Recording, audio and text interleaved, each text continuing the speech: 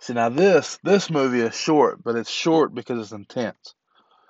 I said earlier, short movies aren't if they as long as the short movies get to the point and you can get everything in that short amount of time, it's good. This movie is insane. This movie is fucking crazy. I mean, this guy is a madman. He's killing everybody. His body count in this movie for just being a regular guy is off the fucking charts. For just being a regular dude in one day, this movie is crazy. I really dug this movie. It's intense.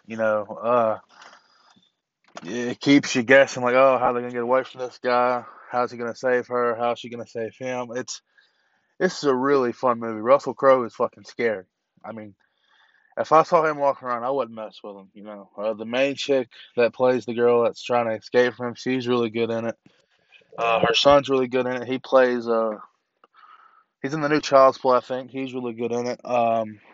So I think the ending kind of, I guess, kind of leaves it open. I guess, but I did really enjoy this movie. I had a fun time watching it. I would watch it again with more people because I feel like more people would be funner. It was just me.